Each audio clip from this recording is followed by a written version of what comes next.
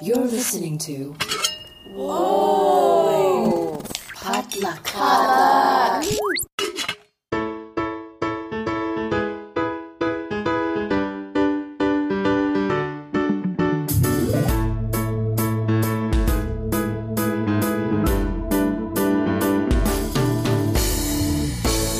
And hey, you're listening to Books and Boba, a book club and podcast featuring books by Asian and Asian American authors. My name is Marvin Yue. And I'm Rira Yu. And we are here today to discuss our July 2022 book club pick, Before the Coffee Gets Cold by Toshikazu Kawaguchi. The version that we read was translated by Jeffrey Truslott. But before we get to our discussion, just wanted to do a quick check-in. How are you doing, Rira? It's August. I'm doing good. Yeah, it is August. We are almost done with summer, but as you know, we always say, summer doesn't end until like November in Southern California. I went to a concert a week ago, and that was really fun. I know that there were a couple of author friends that went as well, but I was unable to meet them. But we looked at each other's Instagram stories and we're like, oh, you were here. Your seats were pretty good. And one day we'll be able to meet up at a concert one day. But it was really fun. This was a K-pop thing or? Yeah. We went to a Tomorrow by Together concert. And then this past weekend, I was watching Lollapalooza because Tomorrow by Together was performing and J-Hope from BTS was headlining. And then, there were some other musicians that I really like J. Cole. So it was a very musically filled, last 2 weeks. That's How about awesome. you, Marvin? I have been, so I guess I can tell you and the people on this podcast, but I got engaged a month ago. Oh my God, congratulations. Also, wow, a month ago.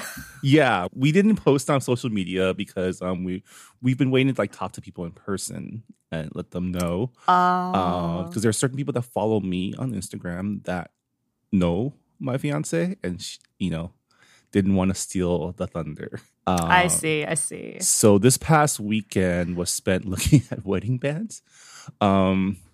Which also means we were outside shopping. And man, this, not to go into weather talk, but it's been a pretty muggy summer here in LA.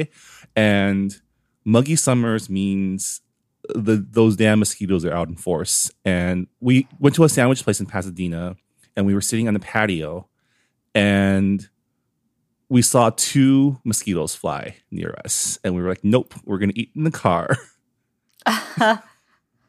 I haven't eaten outside in so long. I just pick up my food and go to my car or go home.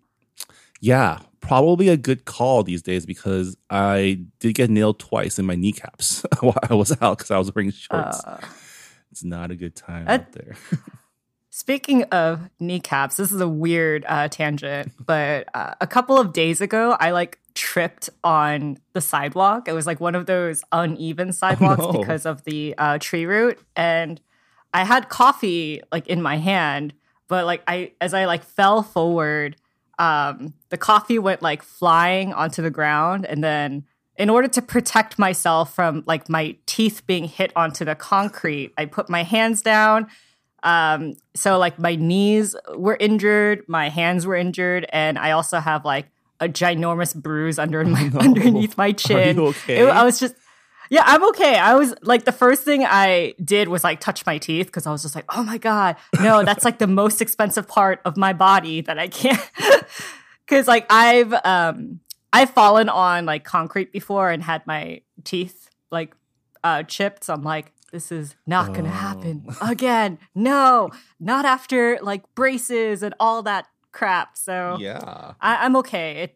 But yeah, I've been just telling my friends, I look like I got uppercutted in my face because of this ginormous bruise. Thankfully, I wear a mask so people don't know. I'm glad it wasn't worse than it is. I know sometimes people just fall weird and things get hurt. I've hurt my wrists from falling too. I'm also a very clumsy person. And, sometimes when I walk, I kind of drag my feet. So things like An Uneven Sidewalk will take me out if it gets a chance. I'm usually pretty good at catching myself when, as I'm falling, because I have pretty good balance. But there have been moments where I've fallen downstairs twice in my life, and I'm not talking about just like one flight of stairs. I'm talking like 2-3 flights of stairs made of either like brick or like very hard material, and landing with quite a impressionable amount of force.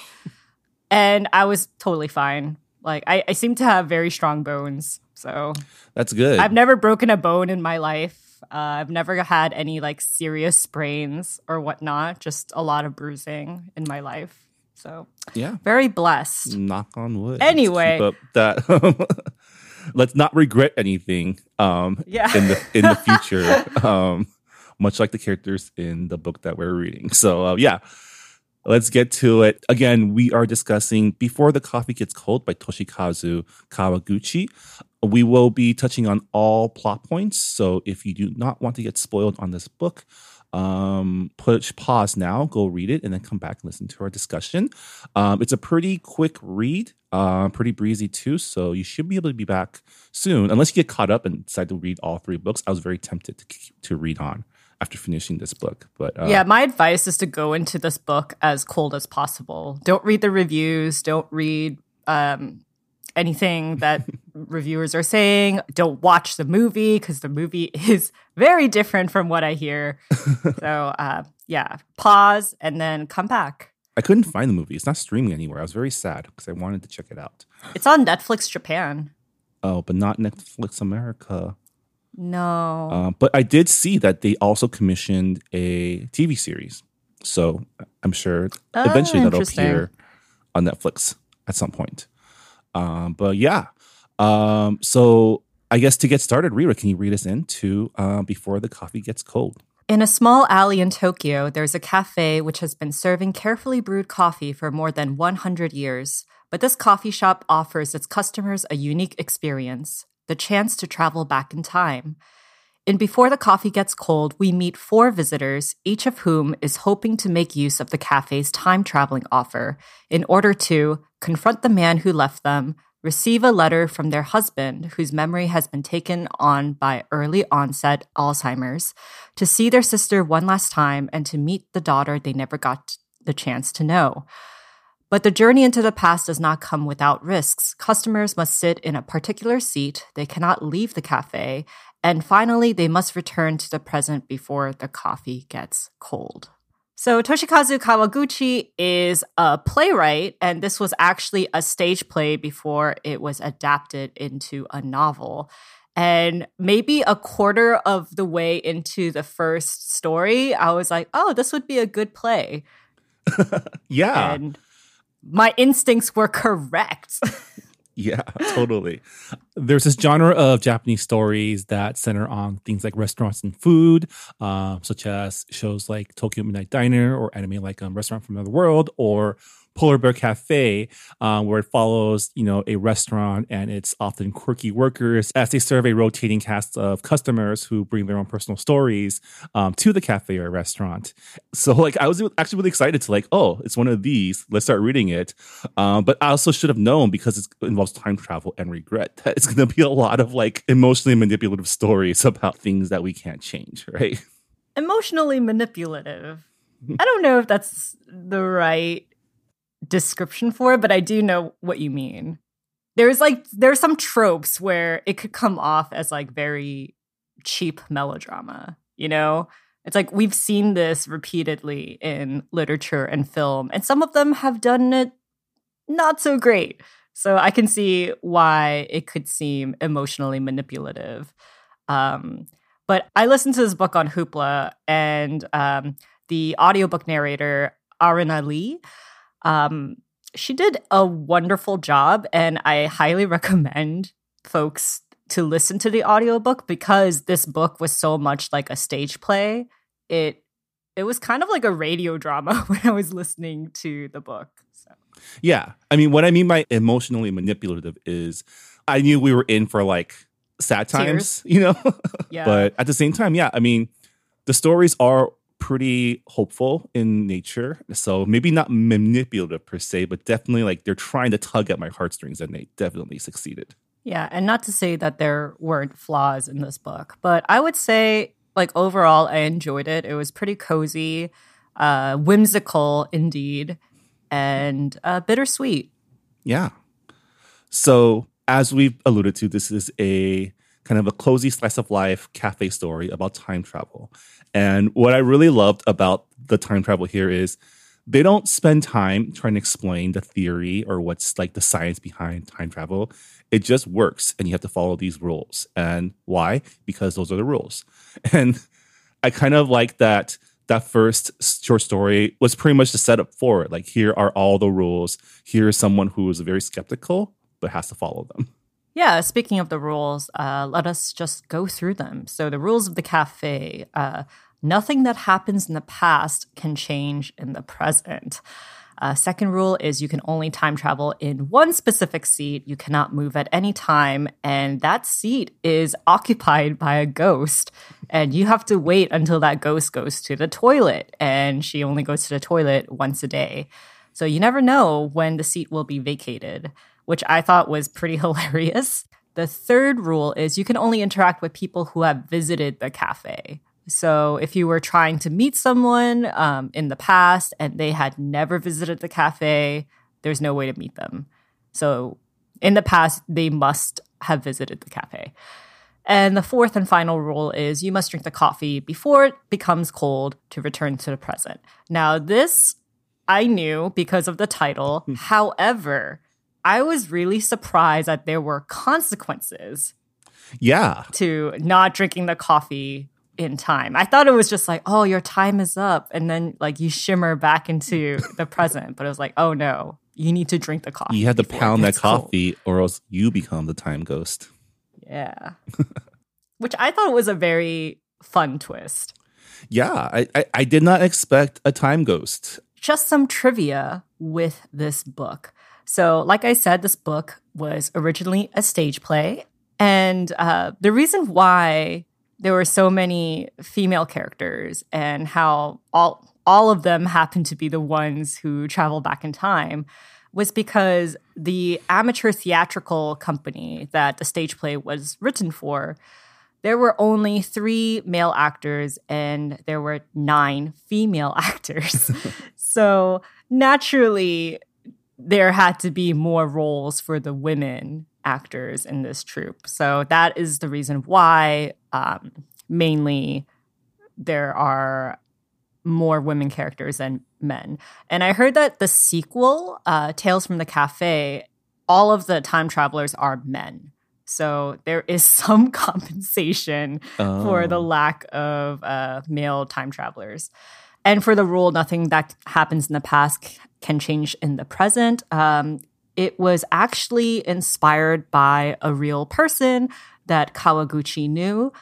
His name was Mr. Suda, who got into a very severe car accident and became disabled and lost both of his legs.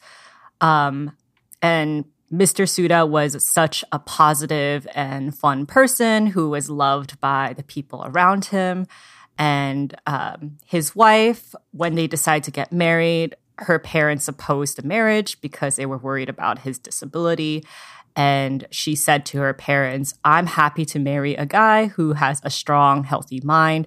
There are so many people who are able-bodied but have a weakness of mind. I believe I can have a happy life with this man with a healthy mind. So Kawaguchi said, I didn't intend to write about regret, but wanted to write about how we accept it and go forward. Mr. Suda and how he lives his life was exactly what I wanted to portray. So this is an excerpt from his interview with Hoopla. And I was like, oh, I can see that. That's very interesting. Yeah, that definitely is the tone that he's going for. So how did you want to go about discussing this book? Shall we go by the order of chapters? Yeah, we can. I mean, I guess we can start with the cafe itself, right? Like, do you have any thoughts about the setting of the story? Because the entire book takes place within this cafe. Were you able to picture it based on descriptions? Oh, there was so much description about the cafe. And also there was a lot of description about the characters' clothes. And that's why I was like, oh, this would be a good play because the exposition is kind of written like stage directions, which could be seen as a flaw. But I really like the fact that it took place in just one setting. I like the fact that this cafe was like created during like the Meiji era, I'm guessing, and the interior is pretty much the same. Like they lovingly took care of it, and I just love cafes in general because as a writer, I rely on my caffeine addiction. So I frequented a lot of cafes. But when I was in Tokyo, I noticed that there were a lot of like small bars and cafes. And I have a really funny story. So, tangent. When I was in Tokyo with my partner, we were really hungry. And I told him, okay, well, I didn't plan to eat around this time, so I don't have like any restaurants in my itinerary because I am a type A planner. So I was like, you need to find a place. So he looked stuff up on his phone and we found a cafe. And it was a basement cafe. So we didn't really know what they served or whatnot. And we couldn't really read the sign. So we went downstairs and it turned out to be a maid cafe. Oh. Yeah. And it was just like super awkward because we were actually there for food and the patrons there were just like there for other reasons. They had their reasons. It was very funny. But the maid that was serving us, she tried very hard to practice her English on us. So, but Basement Cafe, I just like how it's a portal to another time, another world, and it really was very whimsical. And I thought it set the tone very well. How about you, Marvin? Yeah, I definitely in my head pictured a very like Studio Ghibli-esque cafe with lots of wood and potted plants, like very rustic and charming. I definitely had a strong sense of place from just all the descriptions of the cafe and also the people that work there. There are three employees: the owner Nagare, his wife Kei, and his cousin Kazu, who also serves the coffee. What did you think about the staff of Cafe Funicula? Yeah, that is the cafe name, Funicula. I really like the cast of characters. It was very obvious from the get-go that this is going to be an interconnected kind of short story situation. And I love the fact that as you continue to read, you got a little bit more about the staff and about the other characters who frequented the cafe. And it was just like so nice to see like a revolving round of lead characters. You know, it's like the side character becomes the protagonist in the next story. It's kind of like you go to a cafe and, you know, like the story is about you and then it switches to the barista.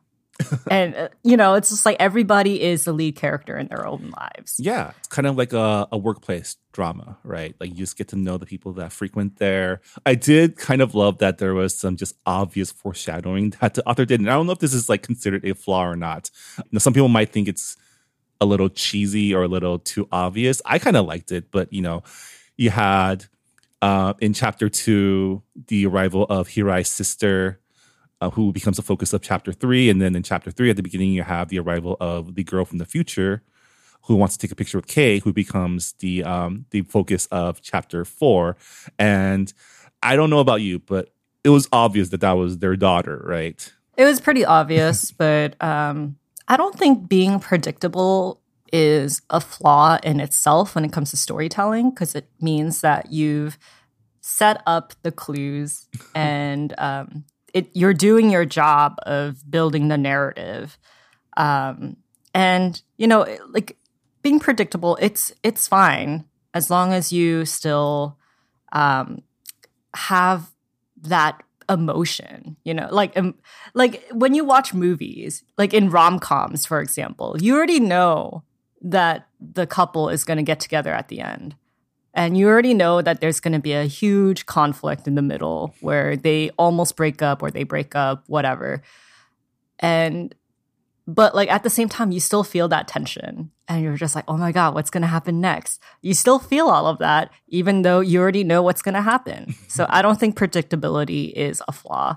And I kind of liked how, even though you knew what was going to happen, it just kind of like had a slowness to it, like an easy pace to it. Being like, take your time, you know what's going to happen, but just enjoy the moment as it is right now. Yeah, I mean, the book is structured in a very episodic way. Every chapter starts with kind of a cold open leading up to a customer's arrival and then exploring their specific story of that day, leading up to their travel back in time and their catharsis. So it's definitely a very structured story. And I kind of like that it followed a formula. It was like watching a limited TV series, So let's dig into the stories. So the first story is The Lovers. So in my opinion, this was probably the mildest of all 4 stories because it has a disadvantage of explaining all of the rules. Yeah, half of this chapter is just explaining how this world works, and the actual time travel part was like maybe like the last, I don't know, 5th of the story. What did you think about Fumiko? I thought that Fumiko was a great, starter customer for the series. Her as a character is someone who is very smart, but also very analytical and very cynical and skeptical. So, her story is that her big regret is not telling her partner not to leave when he gets accepted into, I think, a fellowship in America because she was too proud or something. And, that's her big regret. And she wants to go back and try to change things. And so I thought it was really funny to pair her with Kazu, who is, the worker who pours the coffee and explains the rules. Because Kazu is also someone who is very she doesn't understand emotions well. She's very cold and analytical. And so, she's explaining all these rules to Fumiko while Fumiko is in a very emotionally desperate frame of mind. And all of these rules just keep stressing her out. And I thought it was really funny, the interaction between those two. Yeah, every time a new rule was introduced, like Fumiko being like, oh, there's another rule? Oh my God, like it's so annoying. What's the point of traveling back in time with all of these rules? And just like the frustration with her being like, when is the ghost gonna move? Like, I really need to travel back in time. And there was definitely a lot of like comedic relief and her frustration with the rules. Obviously, she is a proxy for the audience because, we're learning the rules with her and we're also experiencing the same whiplash of there's another rule? Like, what do you mean? Yeah, and I thought it was really cool that, you have this amazing phenomenon of going back in time, but you can't really do anything with it, right? This is not a story about going back and changing the past. Because like we said, one of the rules is you can't change the past. And therefore you cannot change the present. Yeah, like whatever you do in the past can't change the present. And later on in the book, they explain that the world will just rewrite causality to make sure that the present doesn't change. And so no matter what you do, even if you try to tell someone not to do something, they'll eventually do something else that has the same effect. And I like that the author put up these rules right up front. So like we're not going to have to deal with like butterfly effect or things like that. It's more that would just make things so much complicated. We wouldn't be able to get that slow slice of life story vibe. Yeah, this book was very much like vibes. Yeah, definitely lots of vibes, lots of self-discovery. The customers who go back in time in the story, they're not going back to solve a problem or to change the future. They're all going back to reclaim something that they either missed or they want to learn more about. And it's more about them finding closure and direction more than more than anything. Yeah, they all come back with a sense of purpose, I would say. Yeah. There is some catharsis after their trip. In terms of Fumiko's relationship with Goro, her boyfriend who goes to America, Fumiko is described, to my annoyance, as someone who is as beautiful as a fashion model, knows 6 languages, is very career driven, and she repeatedly says that so many men have tried to pick her up, but she's chosen Goro, this guy who is a software engineer at her company, and he's very quiet, very geeky in terms of, stereotypical portrayals of nerdy geeks. And people are always wondering, why are you with him? And I seem to ask the very same question of, why are you with this mediocre man? Also, there seems to be absolutely no love between you guys. Like, she is so desperate for him to stay with her.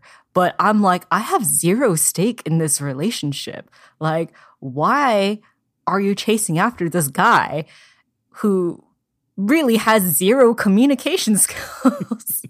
Yeah, I think part of it might be the fact that the story was so condensed, because that chapter, a lot of it was exposition on how time travel works.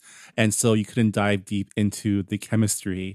But at the same time, I guess I just kind of accepted that her relationship with Goro was strong enough to warrant her wanting to go back in time and make things right.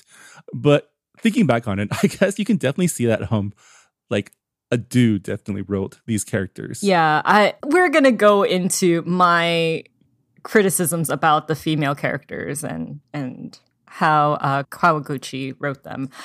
But our commenter, Renko Tsuban, thank you for all of your detailed comments. They watched the Japanese film, and they said that Fumiko and Goro's relationship was very much changed in the movie so that they actually have a relationship. Yeah, they're like childhood friends who kind of, there was always something there, but they never had the courage to make it into something more. And I was like, that's a really smart decision, because there is like more of an emotional stake in why she wants him to stay.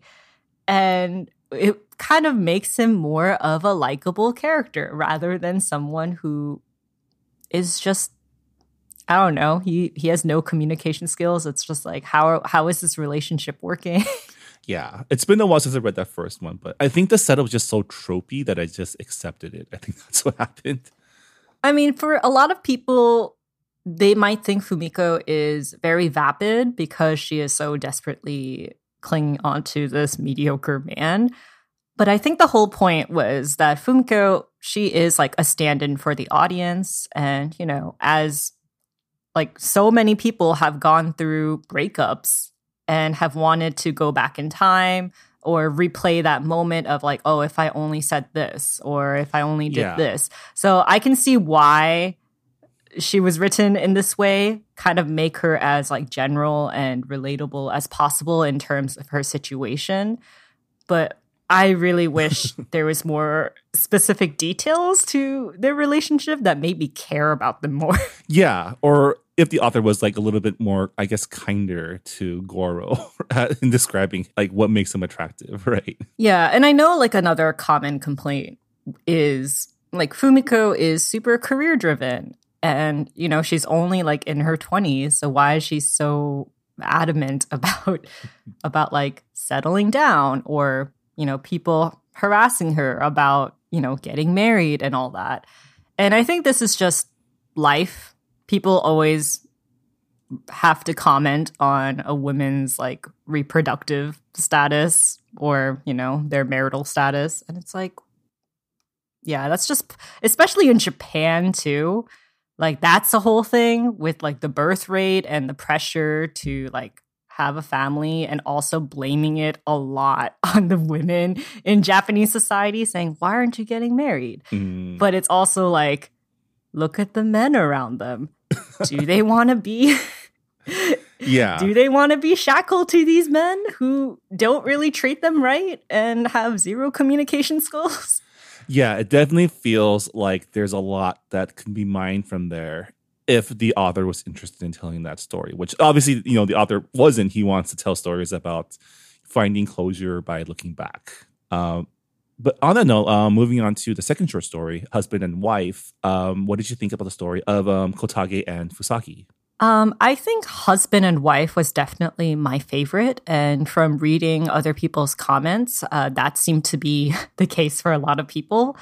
I wrote in my comment on Goodreads that is Alzheimer's overused in literature and films as a cheap narrative device? Yes, but I think as opposed, in contrast to Fumiko and Goro's relationship, I had a lot of emotional stake in Kotake and Fusagi's story.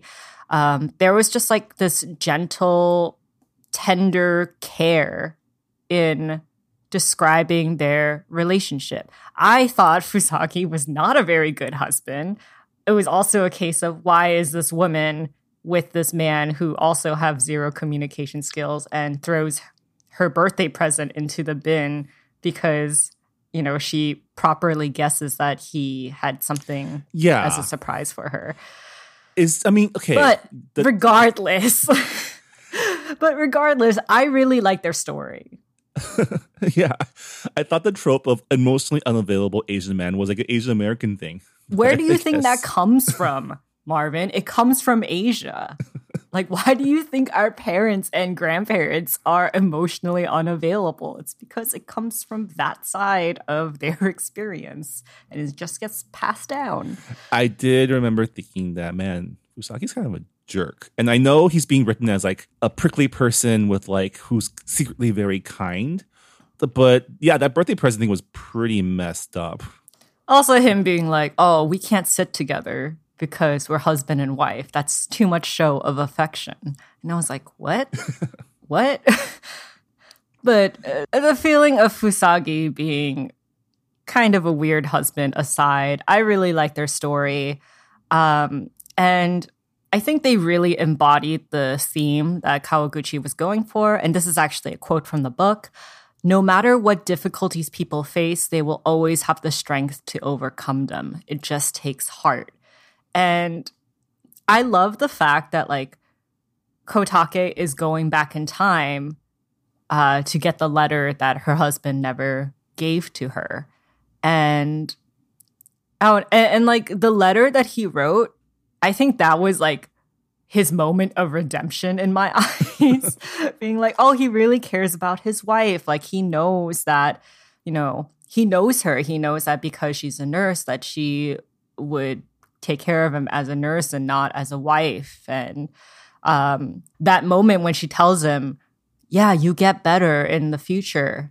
Like everything's going to be okay. And, he pretends to believe her and she downs her coffee and she notices that his shoulders are shaking and he's crying. And you're like, oh, he already knows that she's lying, but he's giving her that moment of dignity. And I was like, wow, this is a really tender, private moment. And I thought it was written pretty well. I can only imagine how much more powerful it would be with actors because you see like all of the micro expressions on their face. Yeah, I also liked how the letter she went back in time to receive from her husband turned out to be like a very technical and matter-of-fact letter. It's sweeter when you think about the fact that he was illiterate. Like he didn't know how to write and he would ask people to read, or I guess like he knew a few characters and he was able to piece things together. And he wrote this letter to her and it's full of heart. And you know that he, he's not a good writer. So the fact that he took the effort to write it and, like him wanting to go back in time and be like able to give it to her, that's also like very sweet because he shows up every day. Yeah, I think definitely the second story was the most heartwarming. But our commenter Renkotsuban said that in the movie, the roles are reversed. So Fusagi is the caretaker, and Kotake is the one who has Alzheimer's. Oh. And I thought that was like a very like, I was like, huh, that's very intriguing because I am so used to seeing women cast as caregivers for relatives with medical ailments. And that's just like a part of our culture. Like daughters and wives are really just, you know, That's given true. all of that burden. I do like that switch up. It feels like the movie understood like the parts of the book that probably didn't age as well or Here's the weren't as thing. strong. Here's the thing. The movie was directed by a woman. Oh, that makes sense too.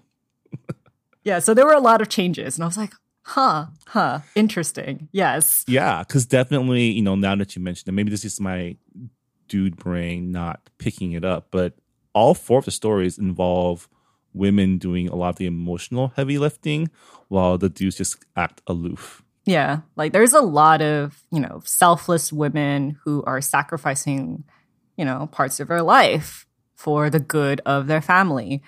And, you know, I like the fact that the movie changed that because, you know, like Fusagi, like it's nice to see Fusagi be a caring husband, you know? Like his wife has taken care of him for a long time and now it's his turn to give back that love to her.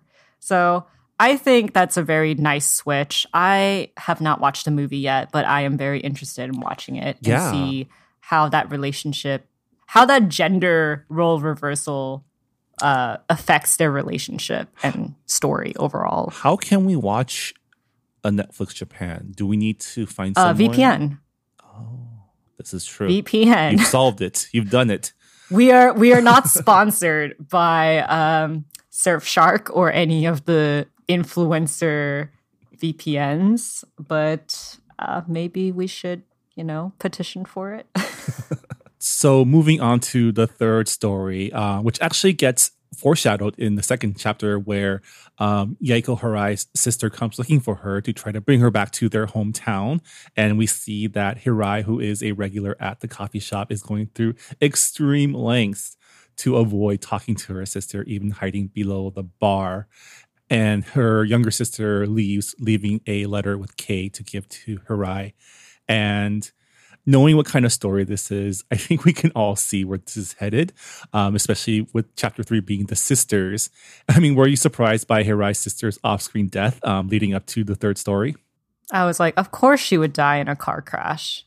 Because I was just like, I'm waiting for a story where someone is dead and you have someone going to the past to talk to the dead person. So it has to be this story or the mother and child story. So the fact that it showed up earlier than I thought, I was just like, okay, I'm here for the ride. Cool. Like I said, predictability is not a flaw. I thought Hirai had the most amount of personality among the 4 women. And I just love how, you know, brusque she is and how free-spirited she is. And, like, I don't know, like her backstory with her sister and her family, I was like, oh, that's really relatable. And I think the scene where she meets her sister in the past was pretty powerful. Yeah, it really seems like there's, you know, each story kind of progresses in its emotional damage. The first 2 is about lost love, but the last 2 are about death. And I like the detail that Kei gives Hirai a timer when she goes back in time, because she knows that because she's dealing with seeing someone who's already dead, the risk of them not coming back in time is way higher. Yeah, because that's how the current ghost is stuck in her predicament because she was visiting her dead husband. But yeah, like the moment where Hirai realizes that, you know, Kumi wanted to run the inn together, and it wasn't like that her sister wanted to offload the responsibility of the inn to her older sister and just like live her free life. I thought that was like, I don't know, that was such a heart-wrenching moment because you realize that they spent all these years apart for absolutely no reason.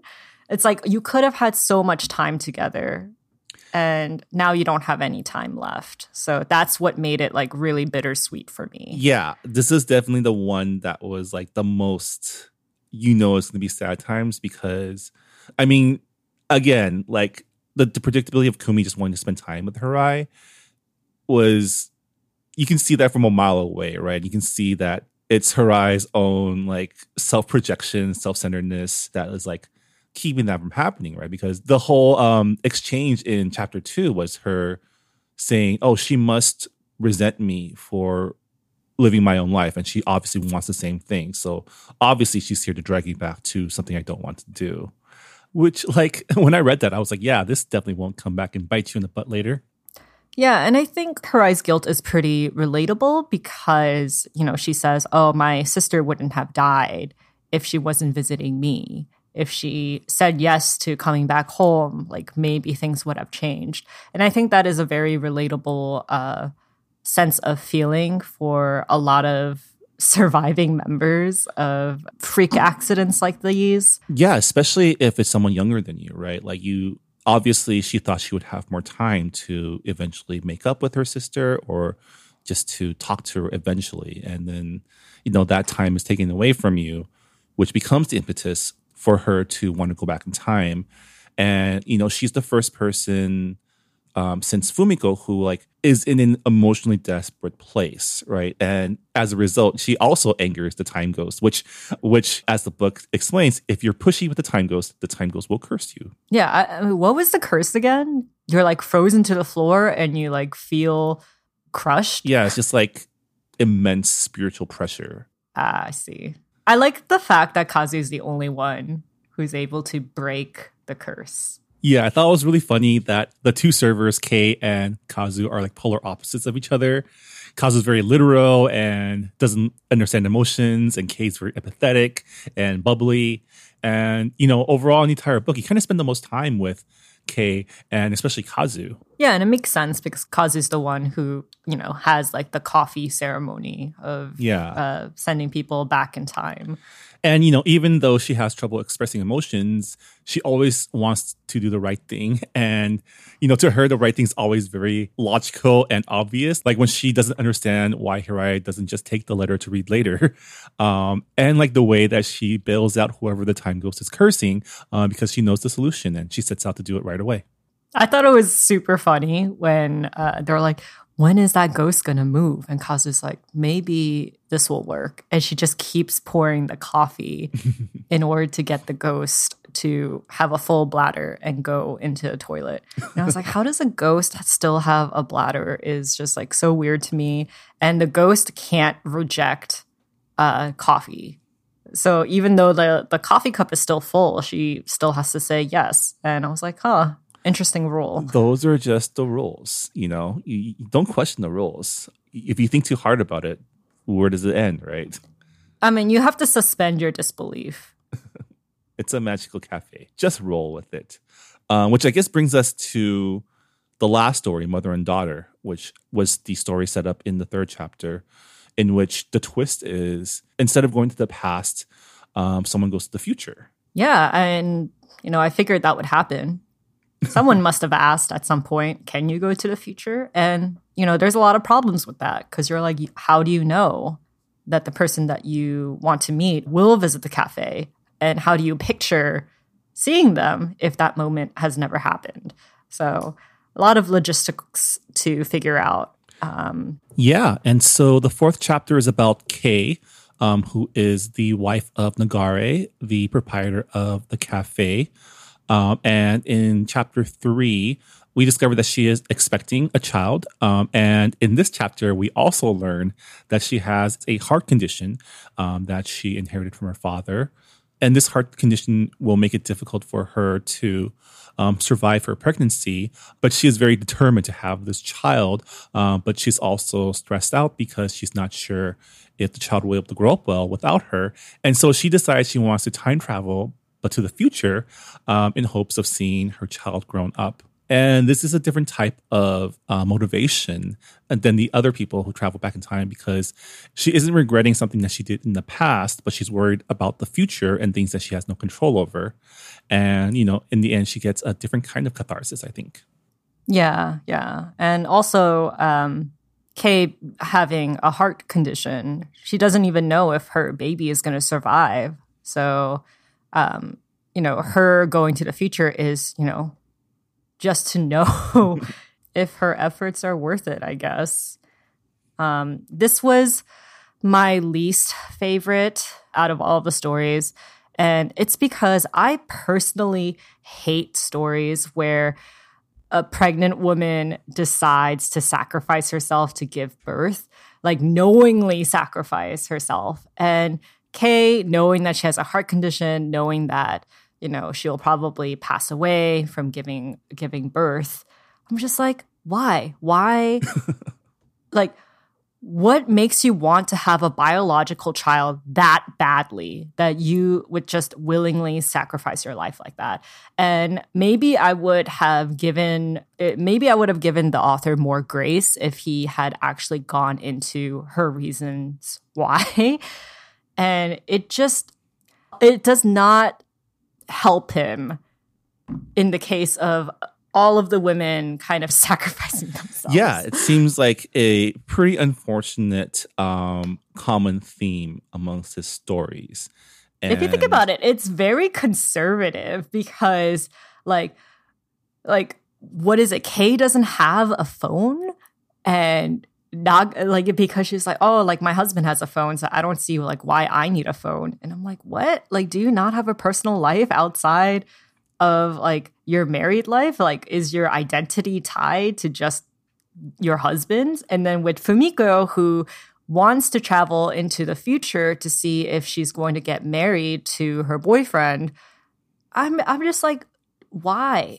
Like, why do you need that to happen? Like, technology exists, and also is it worth the efforts? Like, just to see if you're going to get married? Like, why is marriage like the penultimate goal in life? I just... Yeah, there's definitely... I had so many issues with it.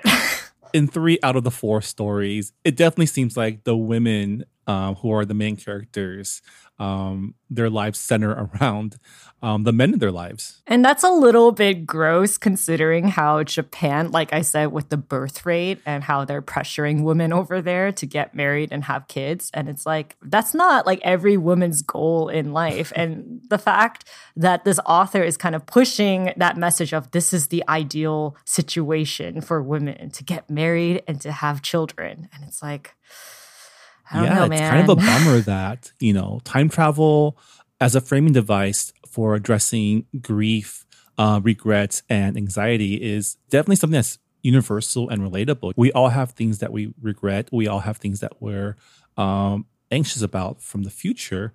And all the stories, like the emotions that are invoked, are pretty relatable. But it sucks that it's packaged along with these outdated patriarchal tropes that, I mean, are pretty glaring now that I think about it. But, you know, maybe it's just my dude brain again. But when I was reading it the first time, I did have the thought that, you know, the guys in the story, they all kind of suck.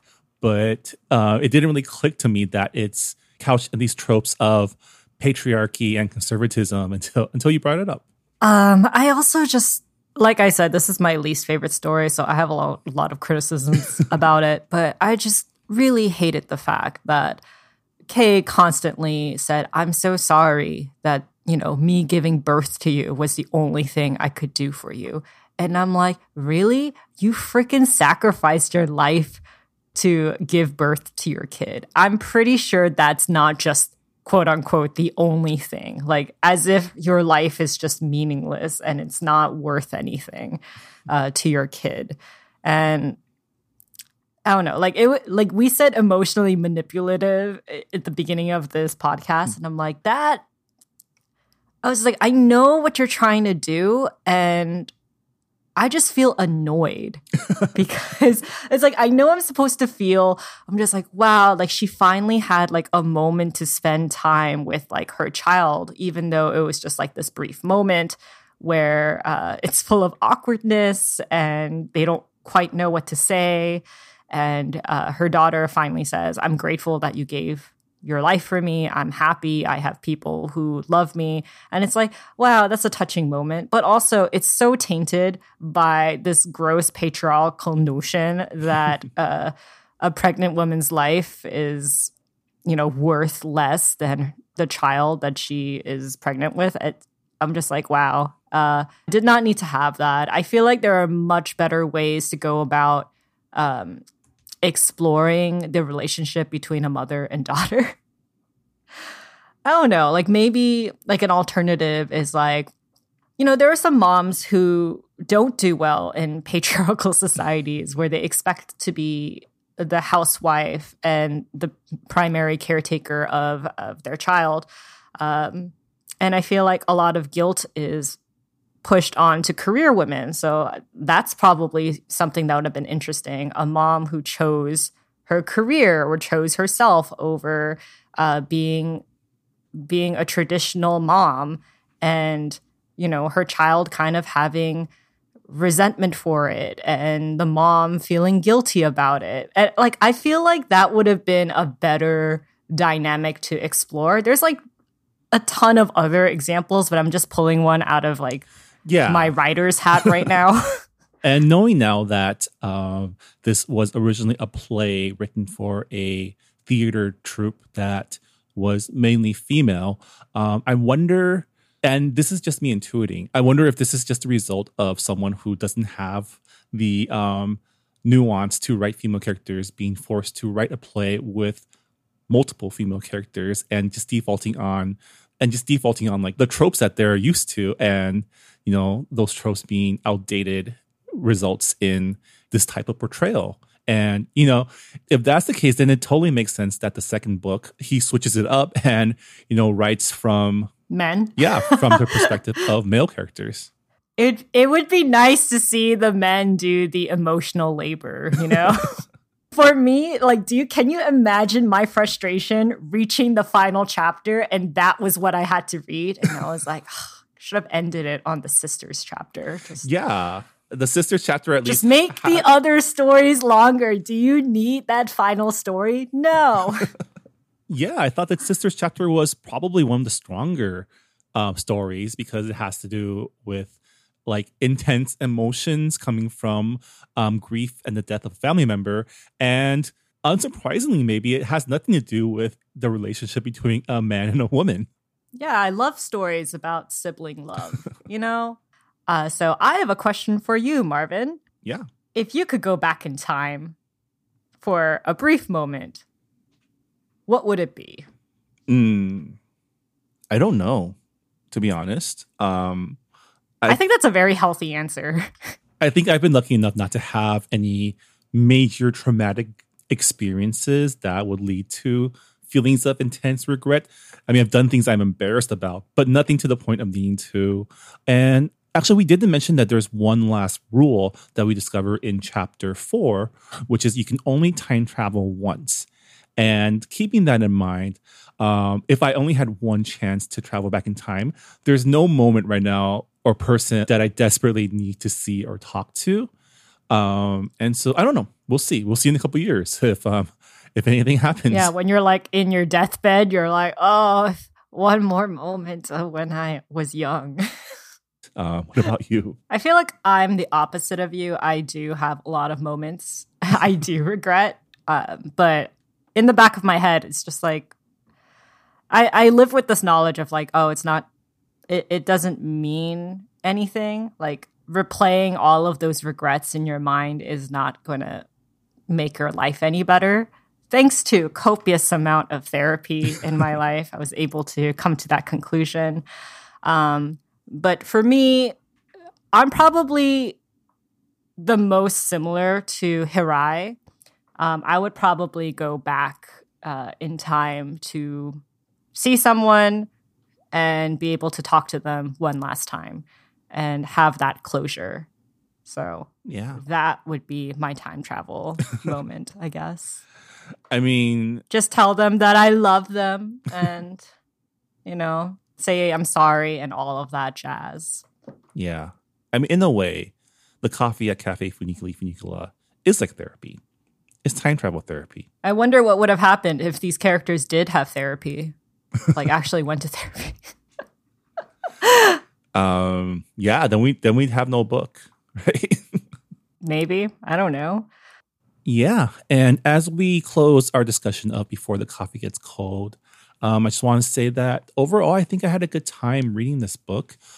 Character flaws notwithstanding, it was exactly what it advertised itself to be, which is a story of 4 people who travel back in time for various reasons in this magical cafe filled with interesting people. And it was a nice light summer read to get us through July. Quote unquote light summer. There are some depressing moments in this book. However, I would say it's a very hopeful read. It's short. It's, short and bittersweet. Yeah, short and bittersweet, but it wasn't like crushing sadness, right? Or it wasn't like existential crises. It was just like, oh, here's some heartwarming stories about loss and regret that'll make you feel more motivated to take charge in your life. All right. On that note, that'll do it for our discussion of Before the Coffee Gets Cold by Toshikazu Kawaguchi. Thanks to everyone who sounded off in our Goodreads forums. We had a pretty good discussion for this book. Lots of thoughts that are pretty aligned with Rira's overall takes with the book. If you have thoughts of your own about our discussion or the book itself, please let us know on our Goodreads forums. We always love to hear what our listeners think. And yeah, Rira, now that we're in August, what are we reading this month for book club? We are reading Hani and Ishu's Guide to Fake Dating by Adiba Jargadar. And obviously from the title, you can assume that fake dating is a major plot device in this book. It follows Hani Khan, who is pretty much the popular girl in her school, as she comes out as bisexual to her friends. And they invalidate her identity, saying that she can't be bi if she's only dated guys. And in my opinion, I say, dump your friends. They're bad. You don't need them in your life. So panicked, Hani blurts out that she's in a relationship with Ishu Day, a girl her friends absolutely detest and is the complete opposite of popular Hani. Ishu is a very much an overachiever and wants to be head girl. So Ishu agrees to help Hani with her fake dating. In return, she wants to be more popular. So she's pretty much using Hani as her campaign manager. But Adiba is a Bangladeshi Irish author. So it is our first time reading a book by an Irish author. And I'm like, cool. I should have known when you said head girl. I was about to say, do we have houses? This sounds fun. Definitely no bittersweetness here, right? No tears or emotional manipulation to be found in the story. We'll see. But it does sound like a lot of fun. It sounds like they're wearing his trope on its sleeve, which means it's probably going to go deeper than that, which I'm excited to explore as well. But yeah, looking forward to checking that out with you at the end of August. Just a quick reminder that you can find all the books that we discuss on our podcast, in addition to other really great curated book lists by Rira, on our Books and Boba online bookshop. You can check it out by going to booksandboba.com and clicking on the bookshop link. All sales will help support your local bookstores as well as our podcast. So we really do appreciate everyone who has made a purchase through the store. All right. Well, thanks for listening to another episode of Books and Boba. We'll see you all next time. Bye, everyone. Bye. Thanks for listening to Books and Boba. This podcast was hosted by Marvin Yue and Rira Yu and edited and produced by Marvin Yue. Follow the book club on Twitter and Instagram by going to @BooksandBoba and engage with us on Goodreads on our Goodreads group. You can also check out past episodes of the podcast by going to booksandboba.com and by subscribing to us on your favorite podcast app. Don't forget, you can support Books and Boba and Asian American authors by purchasing books at our bookshop.org account. Check out the link in our show notes and also at booksandboba.com. Books and Boba is a proud member of the Potluck Podcast Collective, a collective of Asian American hosted podcasts featuring unique voices and stories from the Asian diaspora. Learn more about the collective and check out our fellow Potluck shows by visiting the website podcastpotluck.com. Thanks for listening.